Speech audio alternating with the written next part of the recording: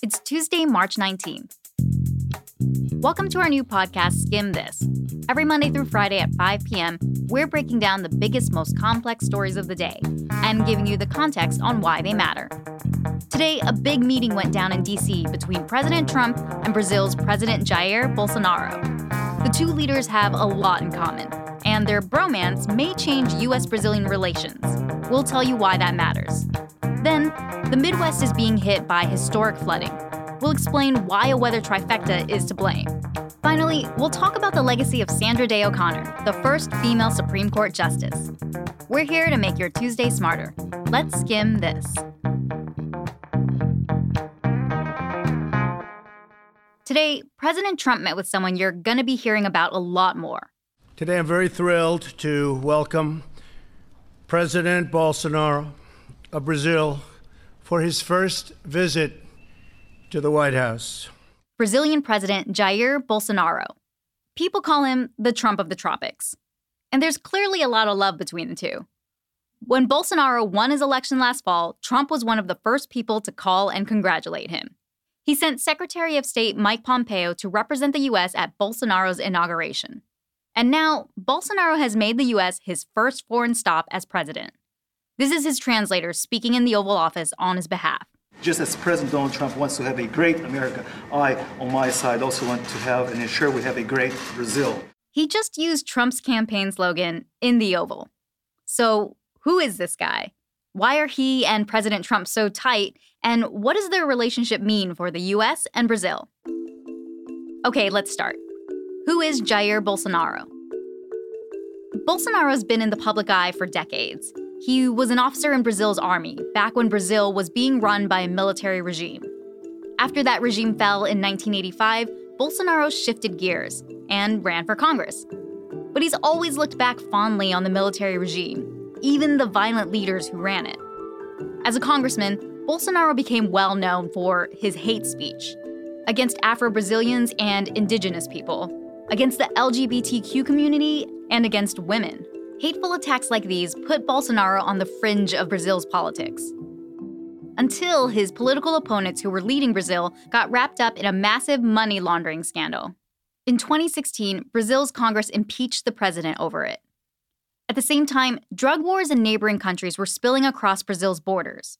Homicide rates skyrocketed. Many people were afraid to leave their homes. Bolsonaro seized the moment, and last year, he launched a campaign for president, promising law and order. On the campaign trail, things got heated. Bolsonaro was even stabbed by someone. But he rallied support. Even some people who had been the targets of Bolsonaro's racist comments voted for him. And in the end, Bolsonaro won by a sizable margin, and people celebrated in the streets. Which brings us to part two. Why are Bolsonaro and Trump so tight? Bolsonaro gets compared to Trump a lot. He loves to tweet, he loves to blame Brazil's problems on his political opponents, and he rejects unflattering reports as fake news. But they're also politically aligned. Both campaigned on bringing back law and order. They're both free market supporters. They're both climate change skeptics. Trump said today that he was honored that Bolsonaro's campaign was compared to his own. The two even swapped soccer jerseys. So they have a lot in common, and they're open to talking. And you should know, this is a huge shift for Brazil. Under President Obama, things got icy. In 2013, secret documents released by Edward Snowden showed that the U.S. had been spying on Brazil's then president. Brazil was not happy about this. And that's part three. What does this Trump-Bolsonaro meeting mean for relations between the U.S. and Brazil, and the power dynamic on our side of the world? Trade. That's one of the top things on the agenda. President Bolsonaro and I are both committed to reducing trade barriers, facilitating investment and supporting innovation across a range of industries, particularly energy, infrastructure, agriculture, and technology. The U.S. is the largest economy in the Western Hemisphere. Brazil is the second largest. It has the 8th largest economy in the world.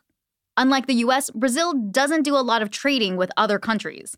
They've been a little closed off.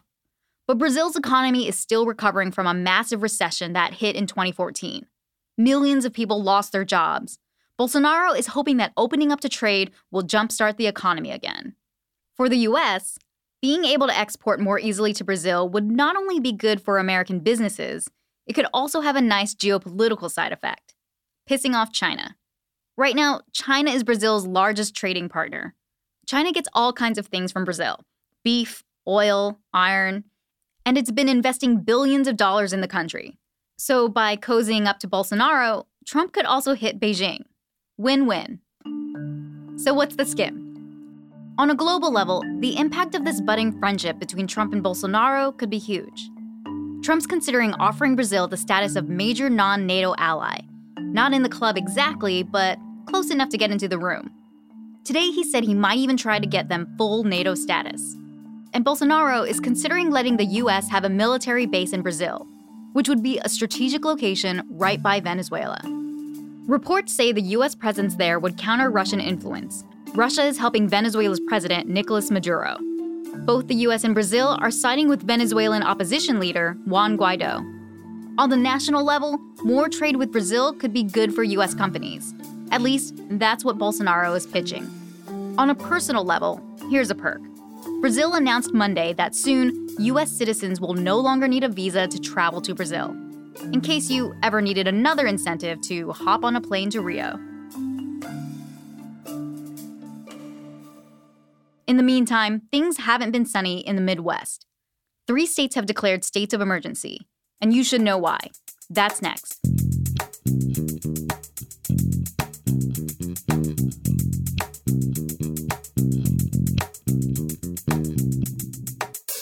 Tomorrow is the first day of spring, but people in the Midwest will still be dealing with the fallout from the winter.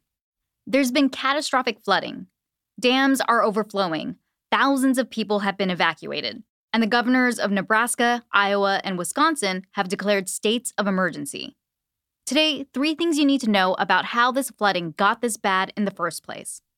Starting with the bad weather trifecta that laid the groundwork. Deadly polar vortex, snow, ice, and rain. A bomb cyclone. Remember back in January when everyone was talking about the polar vortex? In the Midwest, temps nosedived and stayed down for days. One town in Minnesota felt minus 66 degrees, and the whole region was at 10 below or lower. That froze the ground, hard as concrete, and it's still frozen, which means it can't absorb moisture. That's bad news, because states like Wisconsin, Minnesota, and Iowa also got record amounts of snow this year. And the weather has mostly stayed below freezing ever since. So those snow piles have stuck around. The weather trifecta rounded out last week with a bomb cyclone. That's a very rare on-land cyclone that happens when super cold air hits warm air and the temps fall fast. It hit the Midwest with a super nasty mix of snow, sleet, rain, and hurricane-strength winds. But since the ground was still too cold to absorb the water, they got a ton of flooding too. The perfect storm. Which brings us to the second thing you need to know. The flooding is historic. More than 500 river gauges from Mississippi to Michigan are around the flood stage. More than 100 have moderate to major amounts of flooding. One part of the Missouri River reached about 4 feet higher than the record. On top of that, about 200 miles of levees have been breached on the Nebraska and Missouri border. 3 people have died in Nebraska. Thousands have had to evacuate. Homes have been destroyed. And this will have other long-term impacts. The Midwest is known for agriculture. Steve Nelson is the president of the Nebraska Farm Bureau. This is a very challenging time for farmers and ranchers across the state.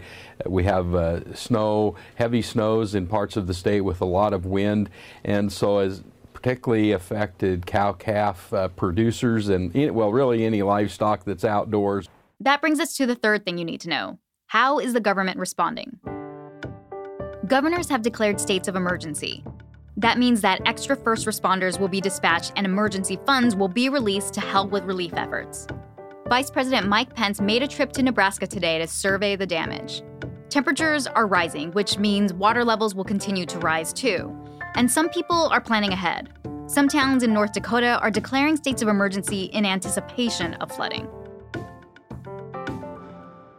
If you want to help the flooding victims, we'll have links in the show notes.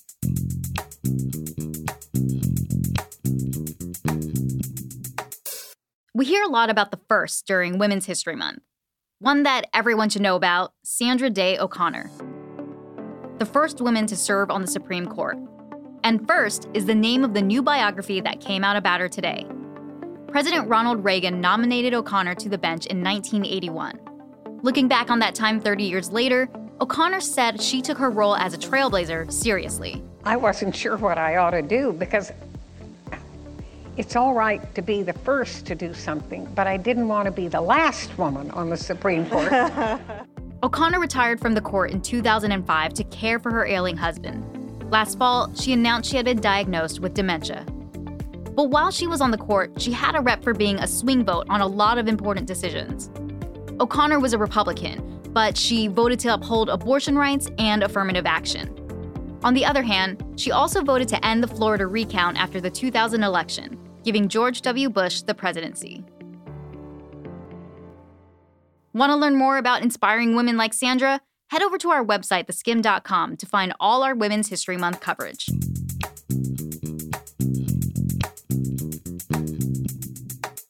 Before we go, we've got a fun fact for the next time you see an outfit you like on Instagram. Starting today, you might be able to buy it without even leaving the app. Instagram has a new shopping feature. Right now, it's only available for 23 companies, big names like Zara, H&M, and MAC Cosmetics. But by cutting out the middleman and letting users buy direct, it could be huge for smaller companies too. Facebook, Instagram's parent company, has been eyeing commerce as a big future money move, and revenue from brand accounts for this year is estimated to be in the millions. And getting insight on their users' shopping habits through Instagram will probably be able to help them do that. And that's all for Skim This. Thanks for joining us tonight, and we hope you'll catch us again tomorrow. Be sure to hit subscribe if you haven't already, and leave us a review wherever you get your podcasts. We love to read them. And don't forget, you can even subscribe to our morning newsletter, The Daily Skim, via text. Just text SKIM, S-K-I-M-M, to the number 66866. It's everything you need to know to start your day right in your inbox.